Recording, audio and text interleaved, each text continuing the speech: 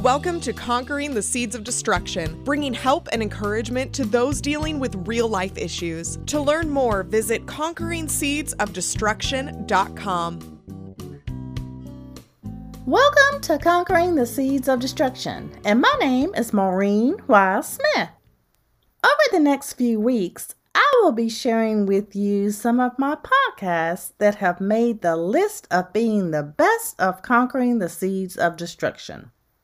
Now, whether this is your first time hearing the podcast or you remember it from before, I pray that it will provide help and encouragement to you in your life.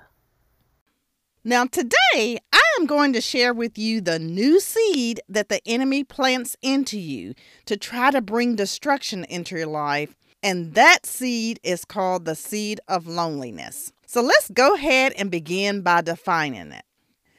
So loneliness means being without company. It also means sad from being alone or lonesome. Now, the scripture that I use to reference that comes from Ephesians chapter 2, verses 12 through 22. And it says, "In those days you were living apart from Christ. You were excluded from God's people, Israel, and you did not know the promises God had made to them. You lived in this world without God and without hope. But now you belong to Christ Jesus. Though you were once far away from God, now you have been brought near to him because of the blood of Christ. For Christ himself has made peace between us Jews and the Gentiles by making us all one people. He has broken down the wall of hostility that used to separate us. By his death, he ended the whole system of Jewish law that excluded the Gentiles. His purpose was to make peace between Jews and Gentiles by creating in himself one new person from the two groups. Together as one body, Christ reconciled both groups to God by means of his death, and our hostility toward each other was put to death. He has brought this good news of peace to you Gentiles who were far away from him, and to us Jews who were near. Now all of us, both Jews and Gentiles, may come to the Father through the same Holy Spirit because of what Christ has done for us. So now you Gentiles are no longer strangers and foreigners. You are citizens along with all of God's holy people. You are members of God's family. We are his house, built on the foundation of the apostles and the prophets, and the cornerstone is Christ Jesus himself. We who believe are confidently joined together, becoming a holy temple for the Lord. Through him, you Gentiles are also joined together as part of this dwelling where God lives by his Spirit." And again, that comes from Ephesians chapter 2, verses 12 through 22. Now, as you can actually see from these scriptures, God made a way for all people to be joined and connected to him, which is through the blood of Jesus. Jesus had made all of us to be able to come together, to live together, to work together, and to be at peace with each other. Jesus was the one and the only one to reconcile us to God, and it is through him that we are able to be one family under God. Let me say that again, that we are able to be one family under God. Now, the question still remains, though. Do we all really see each other as being a part of God's family? For those, of course, who have accepted Christ as our Savior. But do we also recognize that we all sin and come short of the glory of God, which, of course, is stated in Romans 3:23? It is through the love of Jesus and his blood that we can now be joined to him through the Holy Spirit. But do we really believe that? Do we really believe that we are all one family in Jesus? I ask the question because it seems sometimes as if some people do not believe that we are all sinners saved by grace and mercy through the blood of Jesus. This is the confidence that we have, is that Jesus loved us so much and he shed his blood to die for each and every one of us, and that we are restored through him and not by man. I continue to ask you to seek him and to listen to his voice. As you know, if you listen to man, you will never feel that you may measure up on anything, which can sometimes cause you to feel alone or maybe have this loneliness type of mindset. Now, loneliness really is a state of feeling. It's your thoughts that you're being kind of guided by this mindset to really just stay in. And that's what the enemy is wanting you to do. For instance, you may be going to an event and maybe you have the choice to include people, but you choose not to because either you don't want to bother people or maybe you just don't think that they would be interested enough to make the time for you. So what do? You just don't ask them at all. As a result, you may think that people are not going to be there to help you or to support you or maybe to even be in your corner. Now, let me kind of add another layer to this. Suppose you are going through a difficult situation. Now, maybe initially you thought about sharing that situation to some other people, and you may even feel that people have a lot of stuff going on in their life, or maybe that people don't want to deal with other people's problems. So, once again, you've decided not to share it with anyone. You've also decided that they can't probably help you any better. So that just kind of becomes another reason why you avoid them to begin with. Now, it's in your mind that you have the problem. You also ask the questions to yourself. But what's interesting is you also conclude and rationalize that you don't need to include anyone.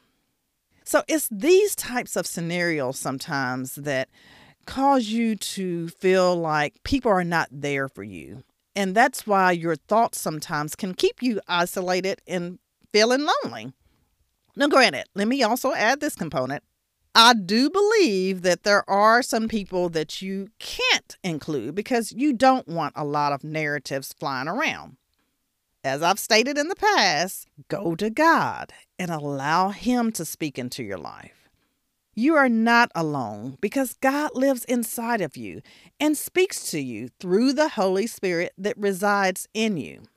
Now, the enemy, of course, will keep having a field day with you to cause you to just focus on your problems instead of telling God about them and really asking him to guide you.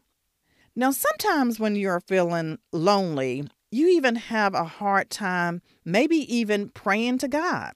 You have a hard time just telling him about it. Now, 1 Peter chapter 5, verse 7 says, casting all your cares upon him, for he cares for you. And sometimes when you're in that lonely state, do you really believe that he does care for you? Do you believe that you can actually give everything to Jesus and he will hear your prayers? And do you believe that he's really going to listen to you and answer them? And that you can ask him anything, that you really can ask him anything. Now, let me share this other scripture with you. This comes from 1 John chapter 5, verses 14 through 15. And it says, this is the confidence we have in approaching God, that if we ask anything according to his will, he hears us. And if we know that he hears us, whatever we ask, we know that we have what we asked of him. So sometimes it's the narrative in your own mind and even the analytics sometimes that you choose to use that kind of causes these lonely feelings to kind of consume you and engulf you. Now, as you allow yourself to stay in the seed that the enemy has planted, you will start to add more thoughts into you by making you feel insecure in the situation. You may even begin to focus on all of the negative things that have happened in your life, and it causes you to feel more detached and removed from people. You start to believe that you don't measure up to other people. Or maybe you are convincing yourself that you can't or maybe even won't reach your goals or dreams. Needless to say, you have to start asking yourself maybe some of these types of questions that are listed on page 118 if you're following along in the book. And I'll just kind of share maybe a few and maybe even add some. So one may be, why do things always go wrong in your life? Why are you feeling that kind of mindset? Why do you always feel that maybe people are judging you in the wrong way? And then you have to start asking yourself, how can I make my life better? And how will I actually be able to recover, maybe from the pandemic regarding my business? How long or when will things actually start to move forward in my life? What kind of timetable can I give myself? So it's these types of questions, and maybe even more that you can even add to the list that you may keep replaying, but sometimes you have even added other statements to make you think that bad things will happen, or maybe there's things that are just unfavorable in your life. And the enemy wants you to stay focused on that. He wants you to keep it front and center by looking at some past events that may have taken place that may not have been that favorable. If you choose to do so, it keeps you stuck. And it keeps you also in a defeated mentality while thinking that you're also alone. So the main goal becomes, how will you handle the situation and what will you learn from it as a result from it so that you won't just keep repeating these same types of scenarios? Remember, no one is excluded from the tricks of the enemy. He's going to try to use any type of manipulation or any type of way to keep you feeling defeated or without any type of motivation. And that can be in several different realms. He may compare you to a family member maybe that's doing well in their life, and you may look at your life and feel like things are not going that well for you. It may even be a business that may be falling apart. And so he's going to try to make you look at how maybe your friend's business is doing well. And Lord knows he can definitely do it in the church, as far as maybe one church that you belong to are losing members, whereas another church is growing. So he's going to always try to make you look at there are other things out there that are doing so much better than you.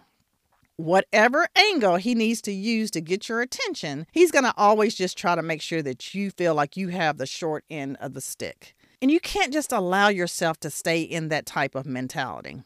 Try your best not to allow yourself to even be guided by maybe some of your own selfishness, because as a result, sometimes God can even be silent. And you don't want that to happen. You want to make sure that you are seeking after things that don't just please you, but that really are pleasing God. You don't want God to just start to pull away because your mindset has started focusing on that you did this and you did that and everything is really based on I. You don't want your life to turn like that. And you definitely don't want others to see you like that. So if that does happen, you have to make sure that you are staying guided by God and that you're allowing Him to dictate how your life should be, and that you're starting to follow His timetable, and that you're allowing yourself to have the patience to wait on Him. Now, as I begin to close, I want you to just keep making sure that you are keeping God in the picture and that you're communicating with Him daily so that you're not misled by some of the things that the enemy may try to tempt you with. He's going to always try to throw things at you, but you just have to sometimes turn a blind eye to it. So tomorrow I'm going to actually pick back up on this section. So please come back and see how things unfold and what God will do in our lives as we are conquering the seeds of destruction. Stay safe and take care. Bye-bye. Public author and speaker Maureen Y. Smith brings help and encouragement to deal with real-life issues, giving you permission to live the life of abundance that God wants you to live, allowing peace, joy, and freedom to reign in your life. To book Maureen at your next event or small group, email conqueringseedsofdestruction@gmail.com. And to follow Maureen along in this radio journey, purchase your discounted copy of Conquering the Seeds of Destruction book and workbook at conqueringseedsofdestruction.com. That's conqueringseedsofdestruction.com.